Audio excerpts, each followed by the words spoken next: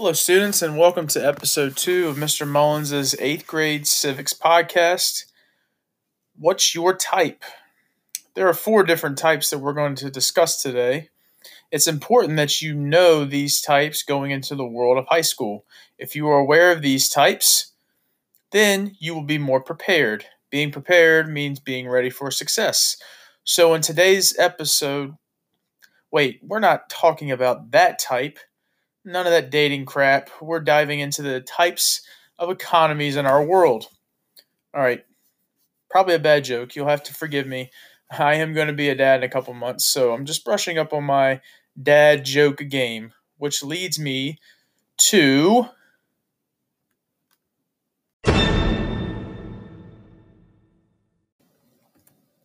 quarantine tip number 4. Yeah, there are 10 of these bad boys. So this tip is all about being connected. Make sure you're staying connected with family and friends, and maybe your teachers as well. We are all going through the same situation and at the same time. Some of us are introverts and are loving being told to stay inside and away from people. Some of us, like myself, are extroverts and are having a tough time with the prolonged absence of being around or not around people. So, FaceTime call, Zoom, Skype, Facebook call, Snapchat, all that stuff you guys know how to do. Do that stuff with your friends and family. Check up on grandma. Say hi to your friend from fourth block. Maybe have a virtual lunch with your friends that you have in during lunch on a Zoom call. Maybe, play video games with somebody, in your classes, or, tweet somebody or Snapchat somebody. It's important to support one another. Okay, back to economics.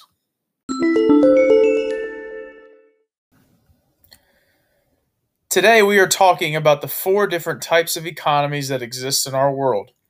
You've probably heard about communism, socialism, capitalism, and all of the other isms that exist in our world. We are going to focus on 4. To start out, each country and each economic system has to answer these 3 questions. Number 1, what shall we produce? Number 2, how will we produce it? And number 3, who will use it? Each of the 4 different types of economies answers those questions a little differently. So let's start out with a traditional economy. A traditional economy. The definition is the decisions in this economy are based on long-standing traditions, customs, and historical precedent. Jobs are passed down from generation to generation. Well, let's give you an example. So let's say you live in a society and your grandpa owns a shoe store. Your dad also works there and is expected to take over whenever your grandpa retires. It's a family tradition to work at this shoe store. So when you turn 18, you start working there and operating under the expectation that when your dad retires one day, you will take over. And then when you have a son, your son will take over, and so on and so forth. Traditional economies in today's kind of world are more common in poor countries and less developed countries. Our next one is a command economy. In a command economy, the central government owns the property and the resources. It's a centrally planned economy with no consumer choice. The consumer is the people who are buying things. The government plans everything, and consumers have to use what they produce and what they decide to produce. So, for example, if you lived in this type of economy, there wouldn't be consumer choice. You would have to drive certain vehicles and buy certain goods, regardless if you liked them or not. The old Soviet Union was a command economy. Most of these economies are ruled by a dictator or a single ruler. Quarantine tip number 5. Get unconnected from time to time. Yes, in quarantine tip number 4, I told you it's good to stay connected to friends. But it can be a little much from time to time. So you need to try to take an hour or two to put together a puzzle, read a book, take a nap, meditate, pray, or just, doodle or draw or color or do something. Also, make sure you take some time before bed to stay away from your phone. Your phone could use a break, and so could your eyes. I promise you, you'll thank me, and you will get much better sleep. Our next type of economy is a free market economy. The definition of that says private ownership of property and resources. The desire for profit increases competition. Consumers have choice, and there is minimal government involvement. There's a lot to unpack there. The first thing you have is profit. Profit is whatever money is left over after all the expenses has been paid. And businesses are trying to make a profit. They're trying to make money. That's why they exist. If you go down the road and you see two gas stations across the street from each other, they're probably going to have the same price for a gallon of gas. Why? Because they want your money. That's called competition. They want you to come in there.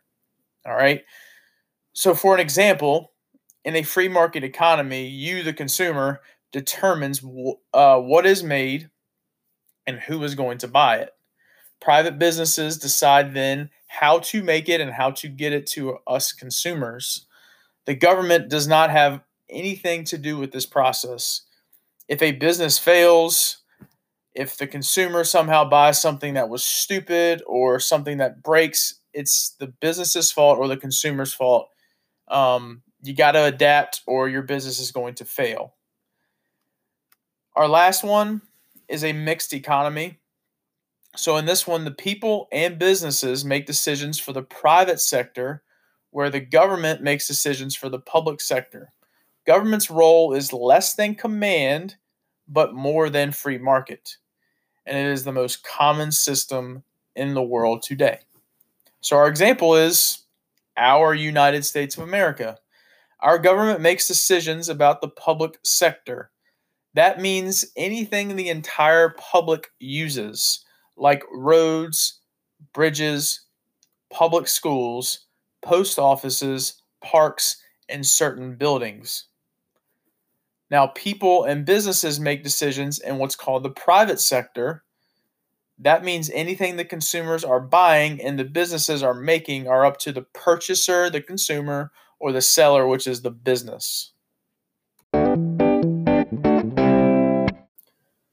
A mixed economy is the most widely used in the world. The two biggest economies in our entire world, China and the United States, are both mixed economies.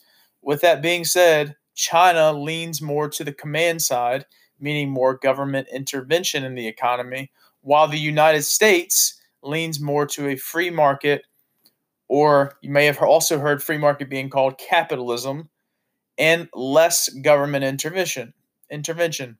But the United States has recently started doing more command type things in the economy.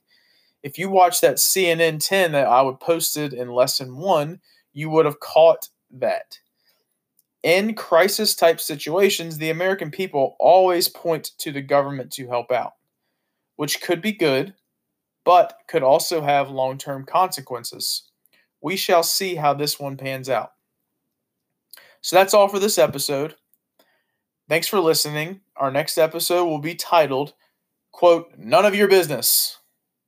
And our quote of the day comes from my favorite dude in history, Mr. Thomas Jefferson, who says, "Our greatest happiness does not depend on the condition of life in which chance has placed us, but is always the result of a good conscience, good health, occupation, and freedom in all just pursuits." Until next time, be good.